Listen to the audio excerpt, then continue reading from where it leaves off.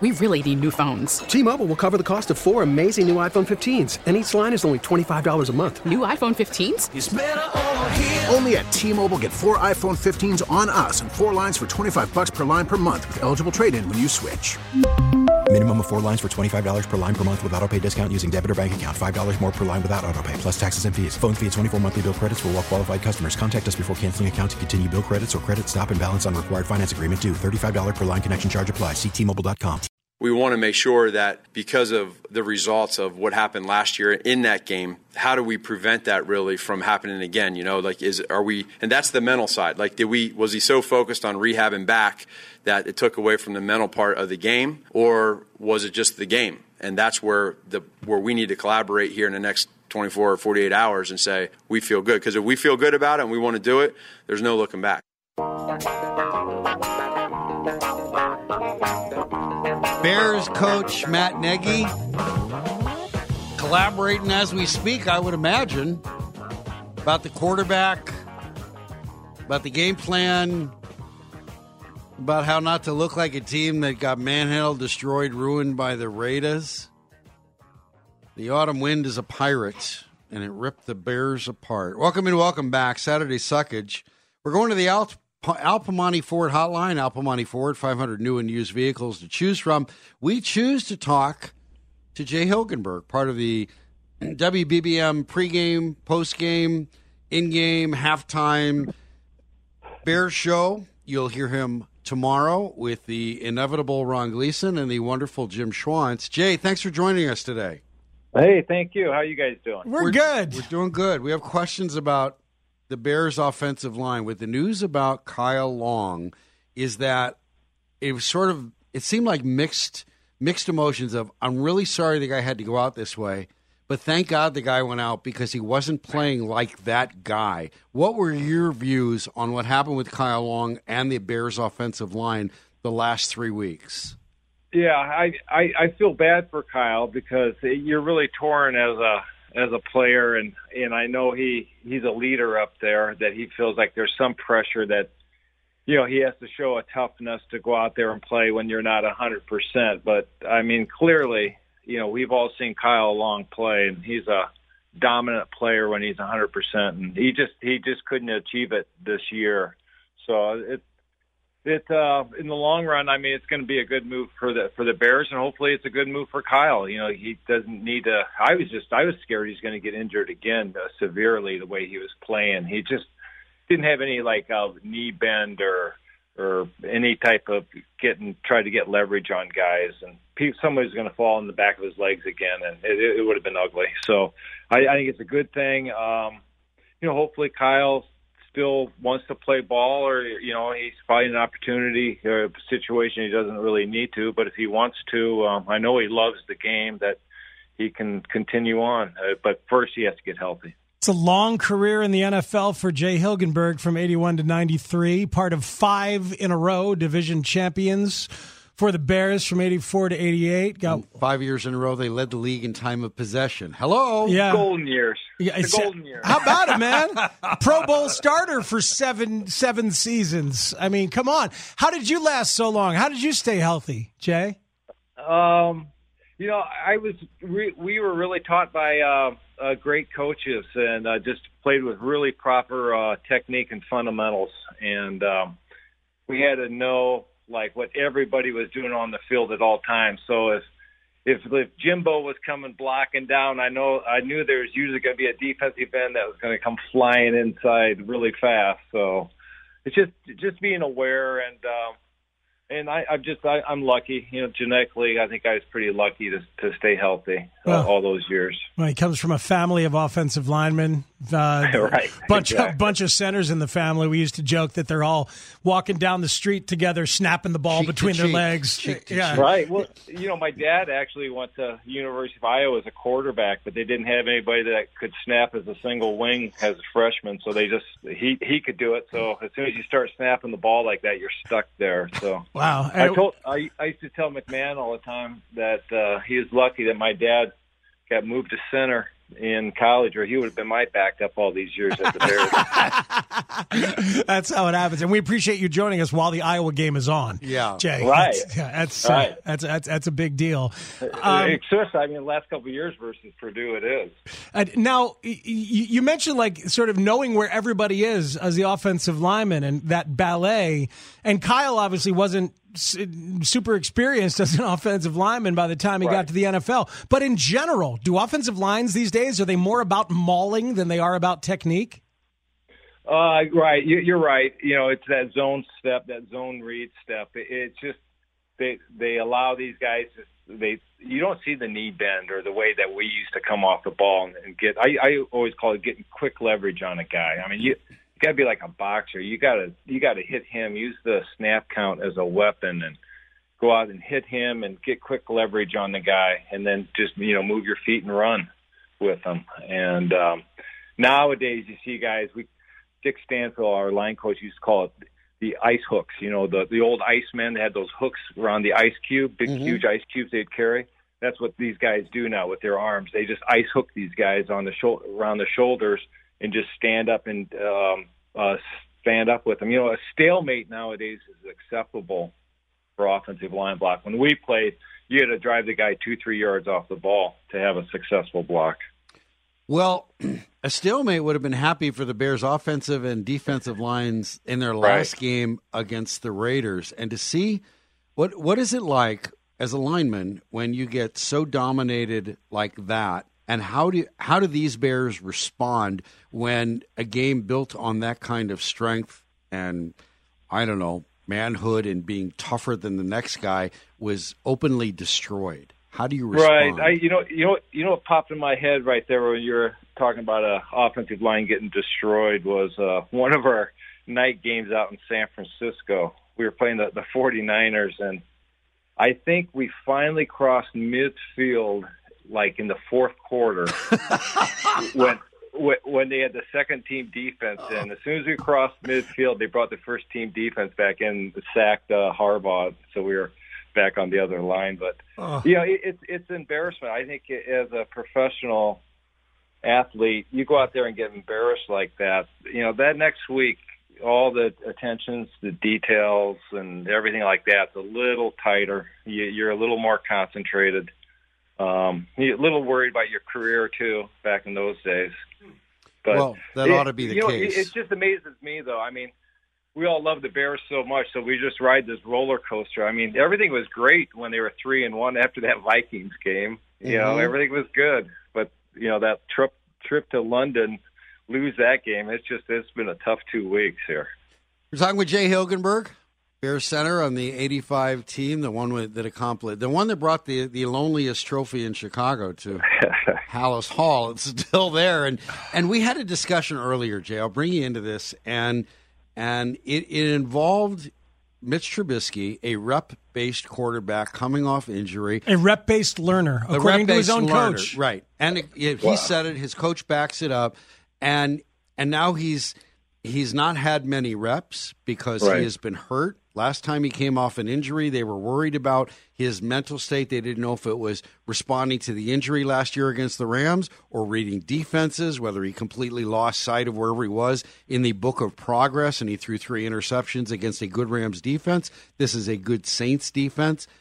And in the course of discussion earlier, Matt said that Ryan Pace's goal, Nagy's goal, has to be knowing whether he can develop into a pocket quarterback. And I said, if the Packers want you to be a pocket quarterback, if they want you to play quarterback because they know you can't, then my goal, my option would be to make you roll out to bootleg, put Mitch on the run where he's more accurate.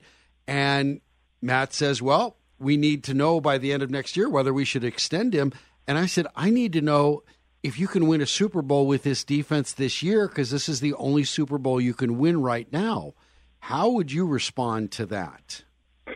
Yeah, as a player, I get the sense of urgency. You want to win right now. You don't care about next year or next week. That's the ultimate goal is the Super Bowl at the end of the year. But I believe that strong coaching is you look at the talent you got and you work around it. And I think Mitch is a great athlete, and his biggest asset right now as a player is his legs, his athletic ability. So I think he needs to move and run. I agree with you. It's the Russell Wilson. He ran a bunch, his rookie year. It was Urlacher's last game. He tore his hamstring chasing after Russell Wilson. So, and as far as a rep guy, I mean, that's 98% of us football players are rep guys. I've said it on the air before. You got your classroom guys that can sit in the classroom and get it in, but most of us guys excelled at recess growing up. So, if only they had some practice games that didn't count, where you could get some reps, maybe. Jay. Well, yeah, I agree. I think they should play. I think they should play. The first year I went along with it, and I disagreed with it. But after that Packer game last year, I agreed. I was all aboard. But this year, I really think that there was a missed opportunity because you have a rookie running back also that didn't play, a switch on that offensive line that didn't play. And, I know the argument is that you want to have your guys not get hurt or something like that. But, I want to build a football team that's going to hurt the other guys. So I'm not going to worry about – I wouldn't worry about my guys getting hurt. But it plays into. I just wanted to follow up. It play in the locker room. You have guys that you've talked about. Winning is it. It's all. That's what it's all about. You have to make your team believe there's one goal. The object of the exercise is winning the Super Bowl. It can't be about just one guy, even if he plays the most important position on the team. They all feel that they have to contribute to winning and it's more acute now without Akeem Hicks that I think. Nagy and Pace are taking a big risk by not making sure that for now Mitch Trubisky does what's best for that team and that defense to put that team in a position to win the division and not have to play another wild card game and not put themselves at the mercy of a goalpost and do everything they can to win a Super Bowl with this kind of defense. That resounds in a locker room, doesn't it? Right. No, I agree with you. You have to have that whole locker room buying in. I mean, to be a successful team. I get that more now that I'm out of the NFL than as when I played, is that it's so important to have that whole locker room, the one goal, as you're saying, to be that Super Bowl. And I understand that if they're trying to evaluate Mitchell at the quarterback position, that would be frustrating as a player. It certainly would be. So it's a fine line that I think Nagy and Pace got to play. But I'm convinced those two guys on Sundays that all they care about is that Bears victory. So you got to do whatever you got to do what Mitchell's strengths are. That's why I hope if he plays. I hope he's 100% because he needs to run and needs to get hit and kind of throw his body around a little bit I believe, to be a successful quarterback. That's somehow, Devin Hester, great player. You didn't need to coach him a whole lot. Just throw him out in the field. I think Mitchell could have a little bit of that in him, too. Hey, Jay, I want to ask you about running the ball out of the shotgun. 2 years ago, the numbers for Jordan Howard were really, really good out of the shotgun.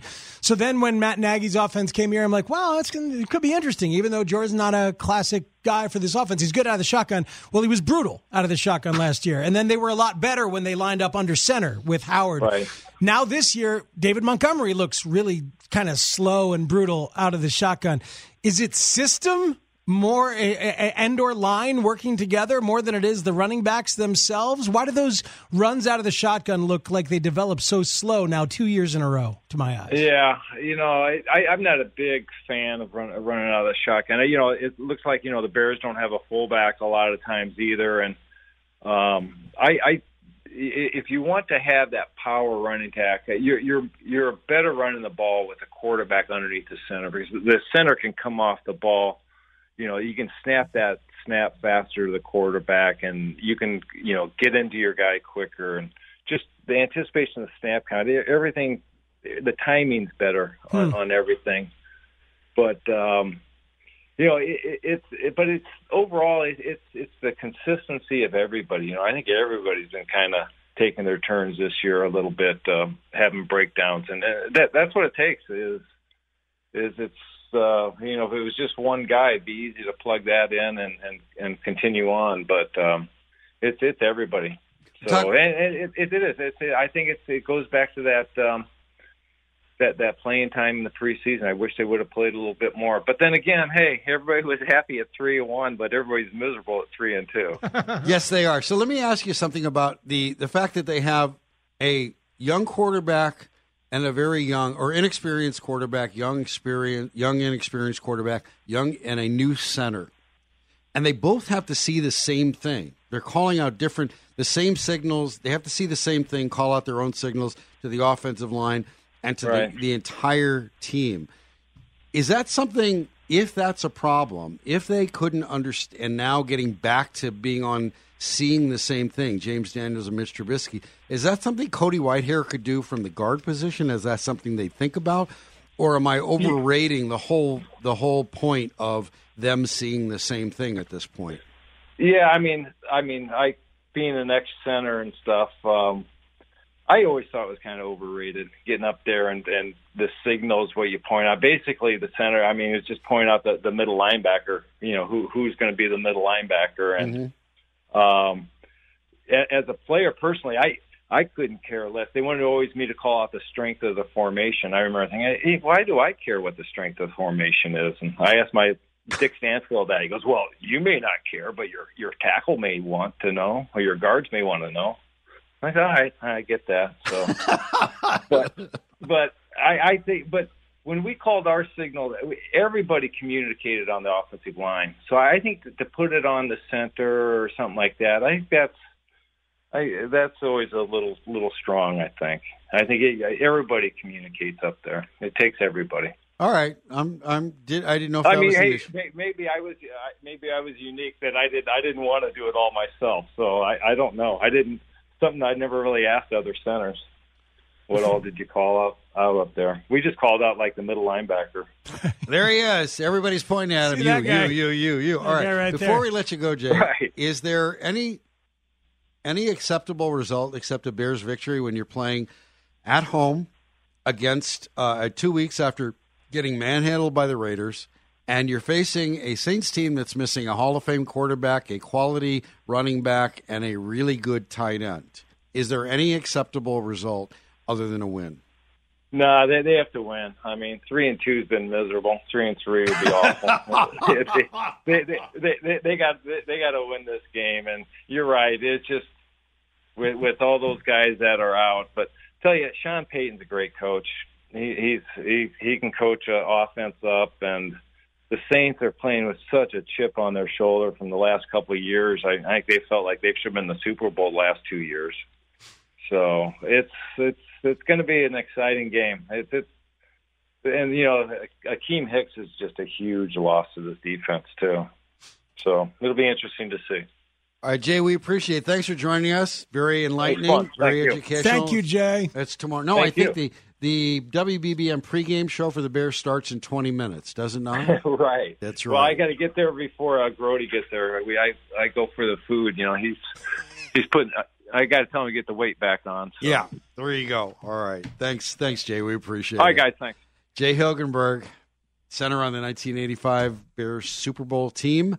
And he's part of the WBBM Bears pregame, halftime, postgame team. And it's really, despite the inevitable Ron Gleason, with Jim Schwantz, who's been on our show, he's on our show recently, and Jay Hilgenberg. Not the inimitable Ron Gleason. No, the inevitable Ron Gleason. It's really quality stuff. When you have the Scores postgame show with Hub and Big Cat, and it's really good.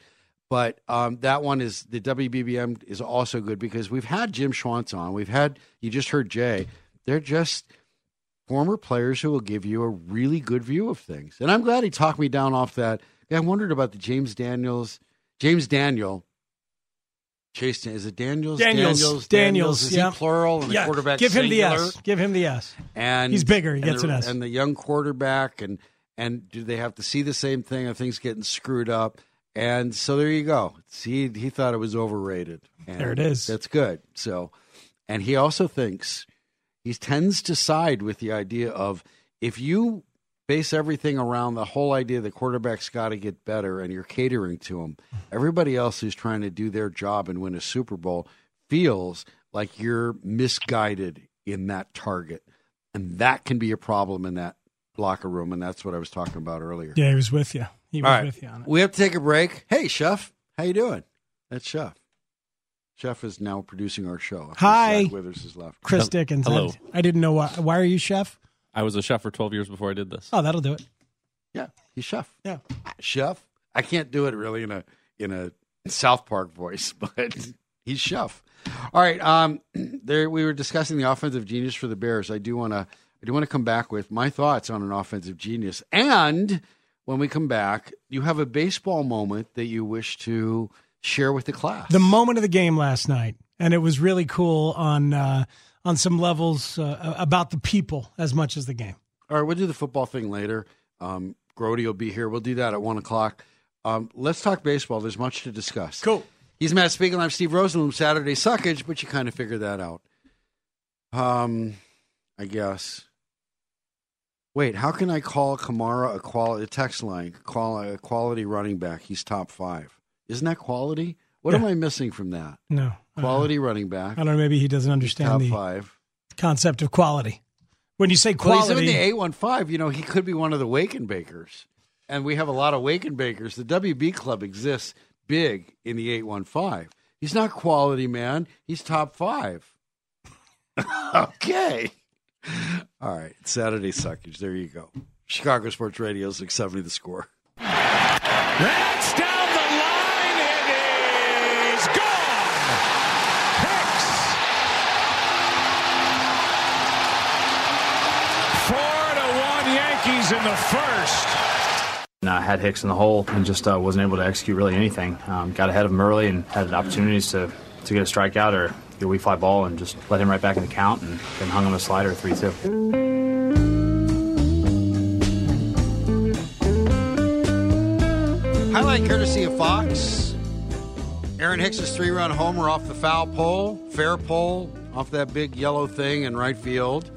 And Justin Verlander talking about it.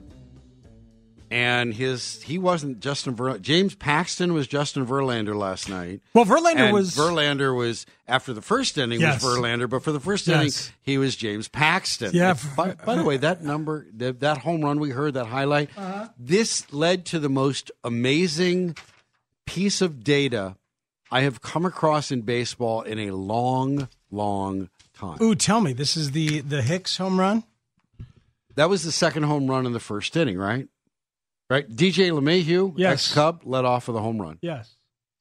And then eventually Aaron Hicks came up and hit that home run, and it's 4-1 after the Astros had scored in the first. So the 405th postseason game last night for the Yankees franchise. 405 postseason home runs.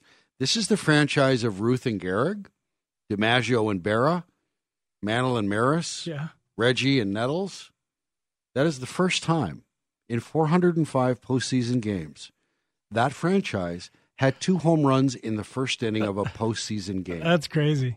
That is the most remarkable stat for something so historic that if you were to hear something similar about the Canadians or the Celtics or the Packers, that is so remarkable, so out of my... I couldn't believe that was the first time. That is amazing. Yeah.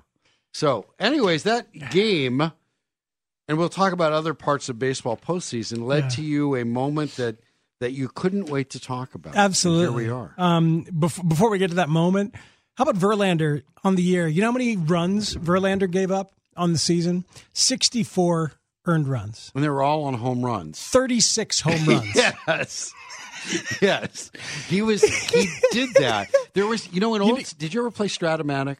No, I never actually did. I did. And you would find guys who would give, like Fergie Jenkins would give up home runs, but it would be one spot and it might be a regular spot, but there was only one home run on his 3 lines of cards. So he would give up home runs. A lot of guys who threw strikes gave up home runs. Sure. And that was it. And you better hit it in the first inning because you weren't going to get any after that. That was the guy. Right, and there wasn't going to be anybody on base when they did it. And there wasn't anybody on base after Justin Verlander gave up that 3-run homer. But you want to know why Justin Verlander is so pissed about the juiced ball and is so loud and vocal? It's because when he gives up fly balls, they're usually home runs. So he's like, I'll just strike everybody out instead. And so he struck out the whole 300 Astros guys. Staff. Yeah. Him and Cole both 300. Do you think when the Cubs interviewed Joe Espada, Mm-hmm.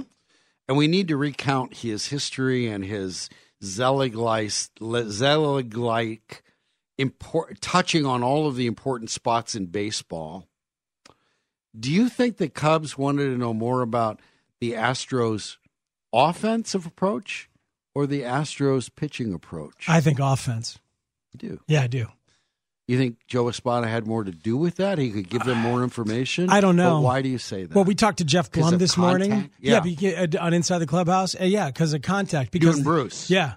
Because the Astros are winning the contact battle, not just with pitching. I think we know why they're winning it with pitching, because they have a lot of swing and miss pitchers, and they use their version of the pitch lab to dial in what these guys are good at. And the Cubs are starting to figure that out. They're trying to sign guys who have better stuff and catch up that way. And they're also developing certain guys like Rowan Wick or Brad Wick or even Kyle Ryan or John Wick, whatever. Yeah. Pick a Wick. But yeah, that used to be a skating rink in Burbank. I think they believe that they can catch up with the pitching game. I think they used to believe some things wrong. Just keep finding swing and miss guys more than the hitting game. Well, and also use their best stuff. I mean, seriously, Rowan Wick and Brad Wick on their own as stories are worth dissecting. But Kyle Ryan was the first one, right? Kyle Ryan was, they signed with us. We know what we can do with you. Like they broke him down and showed it to him, right? And said, here's how we make you better. And he said, wow, you guys put a lot of thought into it, right? And that's why he came here. Right. And Rowan Wick, they taught him a curveball last year. And they added that curveball with his four-seam fastball. And that's the modern thing. That's what's going on right now to combat the launch angle. That's why Rowan Wick is good. But hitting-wise, how the Astros have had their own guys get better at contact is something that is incredibly difficult to teach and figure out. So you think that was the greatest point of information to as they're peppering Joe Espada? Yeah.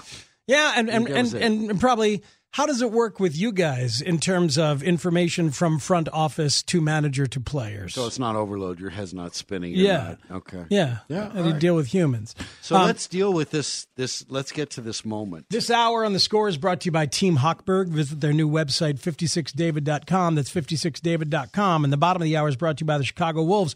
At 7 o'clock tonight, the Chicago Wolves host the Rockford Ice Hogs for an Illinois Lottery Cup showdown at Allstate Arena. Get your tickets at ChicagoWolves.com. We are winners. We are the Wolves. So last night, James Paxton was tasked with shutting down the Astros and going as deep as possible because it's 4 games in 4 days, and the Yankees' advantage of having a great deep bullpen is lessened by 4 games in 4 days. And also, Paxton didn't even get out of the third inning his first start. Correct. So this is the biggest start of his life. As he said it, the biggest game in my career. First 2 postseason games helped prepare me for this.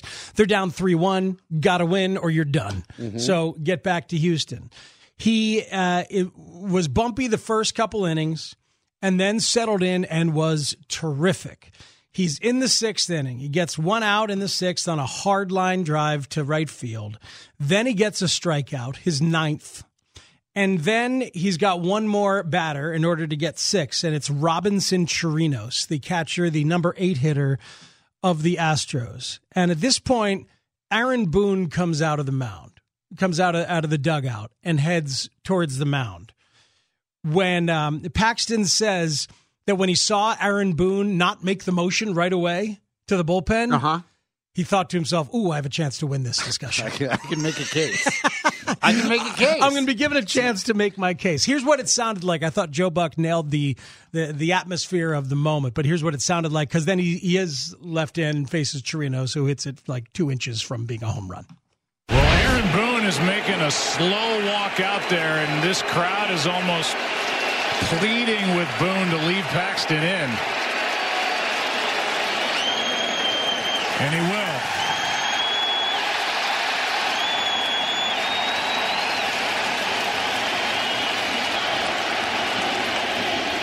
Chirinos hits it in the air to left. Back at the wall. It is caught.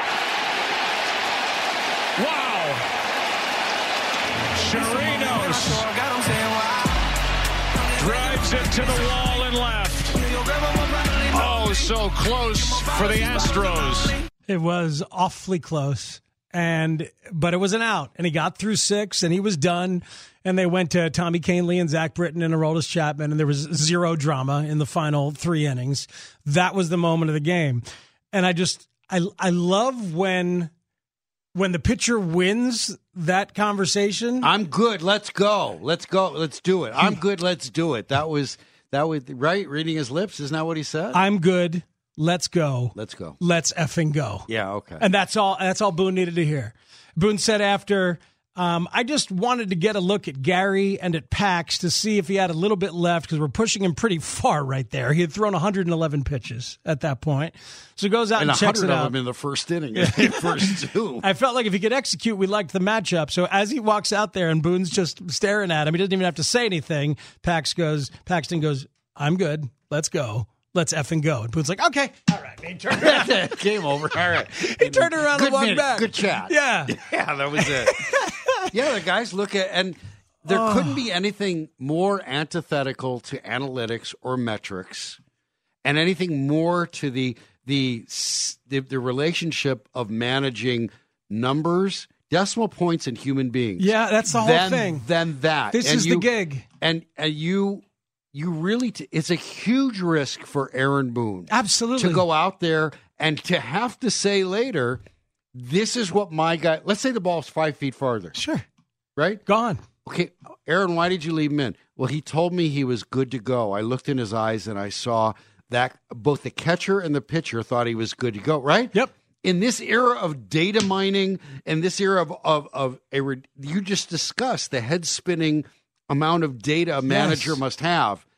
And this is gut and eyes, and what do my eyes tell me? This is why the job still matters so much and is still so interesting to me because in the end, Theo Epstein could sit upstairs and say, let me insert Jason Hayward's numbers into my leadoff spot. But it's not just his numbers that you're inserting. It's his brain and his heart and his anxiety level that you're inserting into the leadoff spot. Same with Kyle Schwarber. Mm-hmm. And these guys have admitted now they've been wrong about leadoff because guess what? Like closer, leadoff is a mental job. Yes. It is an emotional and mental challenge unlike any other spot in the lineup. And you end up having to admit that when you see experiment after experiment at different times with different guys fall flat. You need a guy who wants that gig and can handle that gig. So the manager still matters. That's a concession to all of your numbers, your metrics, your briefcase full of decimal points when you have to talk mindset because it doesn't work. You're exactly right. We're just going to put those numbers in. This guy should be able to do that. That's not what happens. Right. And it's just... LaTroy Hawkins, as great as he was in the 8th inning, the 9th inning was quicksand. Everybody believes it now. All blown up. Even the smartest guys in the game, everybody understands that the last 3 outs are the toughest because it's a bigger challenge. They're not just random or garden variety. No, and that's not even disputed anymore. So why is leadoff man? There's been such a while the absence of Dexter Fowler has made this more acute that he had the right approach, and yet the Cubs, you think. Theo's admitting he's finally coming around to we need the guy who can handle that mentally and provide the numbers, can do the decimal and can do the mental. Can do the mental and consistently have the good deep at bats and not get screwed up if he fails. That's right. And Anthony Rizzo is the best leadoff man on the roster. That's why. Yes. That's why. Because Zobrist or Rizzo are the 2 guys that have had the most success because Rizzo is unshakable. He's nonplussed in those situations. And it's remarkable. And that's so why I wanted them to sign Bryce Harper or Manny Machado. I wanted the Cubs to get a middle-of-the-lineup hitter so Rizzo could be their leadoff man. I think that would have changed everything. If they don't get a prototypical one next year, then it should be Anthony. And I don't care if he's slow. I don't care. Because he is the only one on that team who has shown you the mindset to dig it and be good at it. And okay, so you're gonna have some power out of the leadoff spot. Oh well, that'd be fine. Wouldn't this be a time when we've heard Theo's? I know, Chef, we got a break, but we're doing a good segment here, so shut up. The emphasis that Theo and Jed admittedly said they put into offense with their drafting and all of their farm system, and we're going to go buy pitching. Shouldn't the idea that Disco Tony Rizzo, be your leadoff hitter, shouldn't that pay off now? And in this case, with all of the emphasis you put on your offensive grooming in the lower levels. Yeah, well, the problem is that they went for a certain type of offensive hitter too much, and now that type of offensive hitter is countered by the rest of the league. That's the problem. Is that they have too many guys who are all game plannable because they're similar. So they need diversification, which is why Castellanos and Zobrist made such a big difference as soon as they got back. Okay. All right. We'll take a break. We apologize for having some semblance of intelligent talk. No, I really like that. And you know what? There's some stuff. Do you have a World Series rooting interest in this?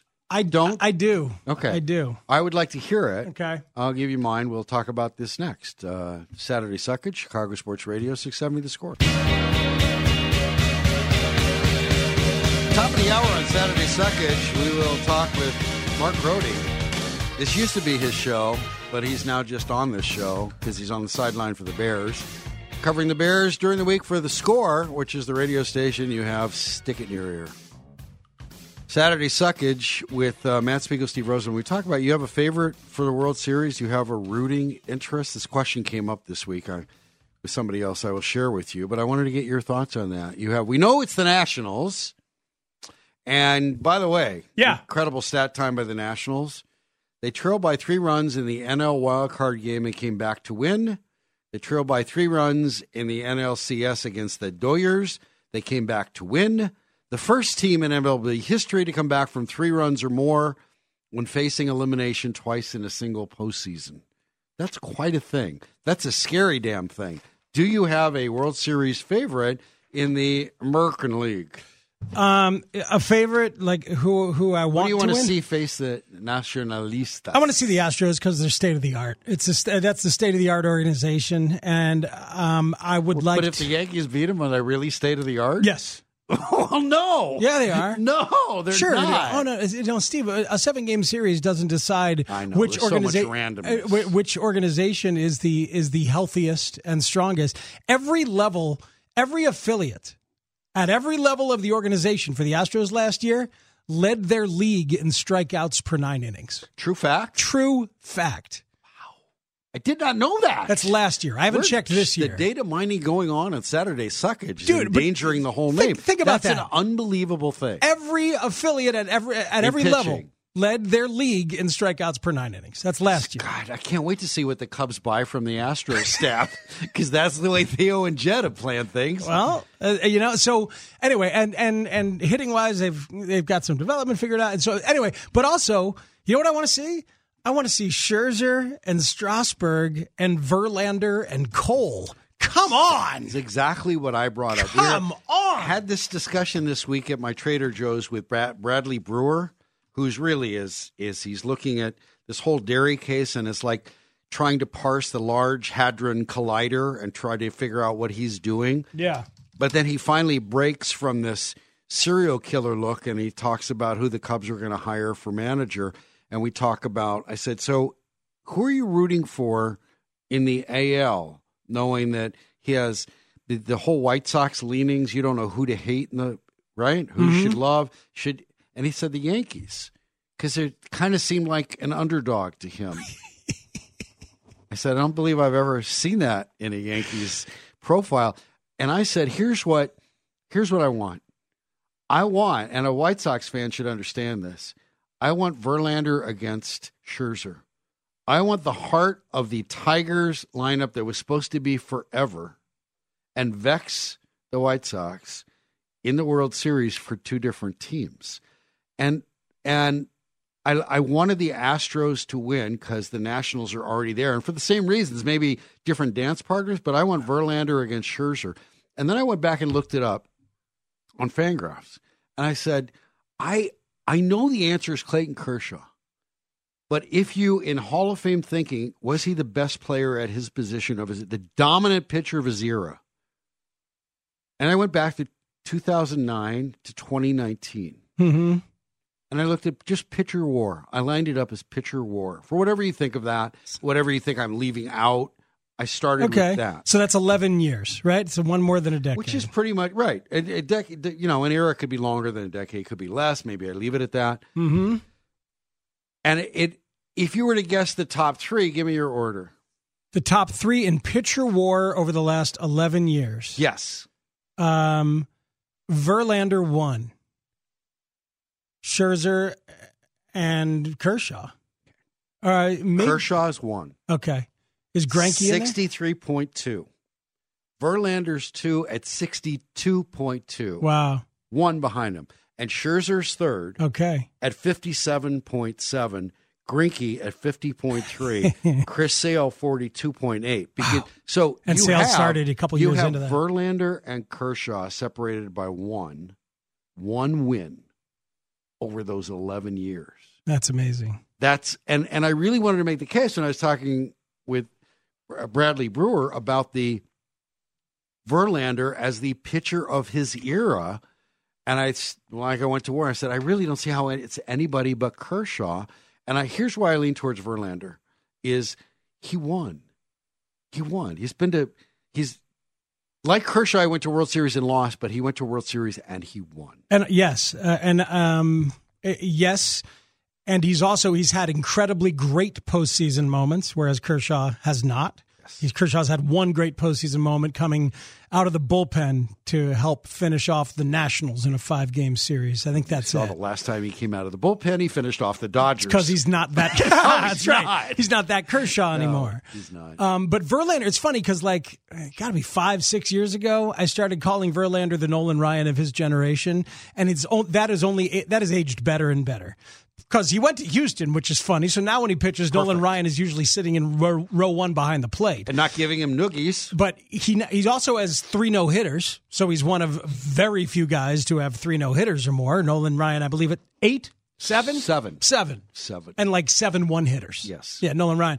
And also, Verlander at this age is throwing as hard as ever right now. Here's what scares me about that, because we saw this with Roger Clemens, how he got so good later on.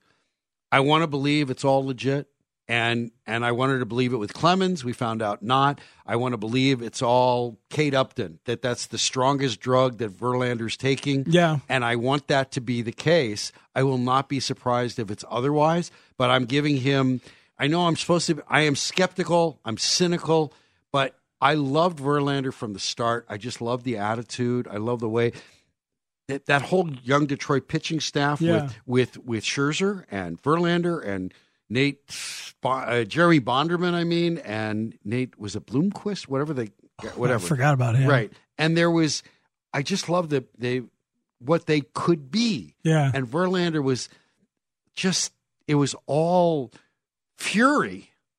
And I thought, and so I really want this to happen. I really love the guy. Here's the thing about Verlander, and I talked to somebody in a front office of a big league club once at a poker table. You would have enjoyed it, Steve. and I said, so why do some arms survive and thrive into their late 30s and some guys just fall apart? And he said, you really want to know the answer? I said, yeah. And he said, who the hell knows? There we go. There you go. That's it. And that's some guys have it and some guys don't. That's the $200 billion payroll question. Uh-huh. All right. He's Matt Spiegel. I'm Steve Rosenblum. Coming up next on Saturday Suckage, Mark Grody talking Bears, my friend. Chicago Sports Radio 670 The Score.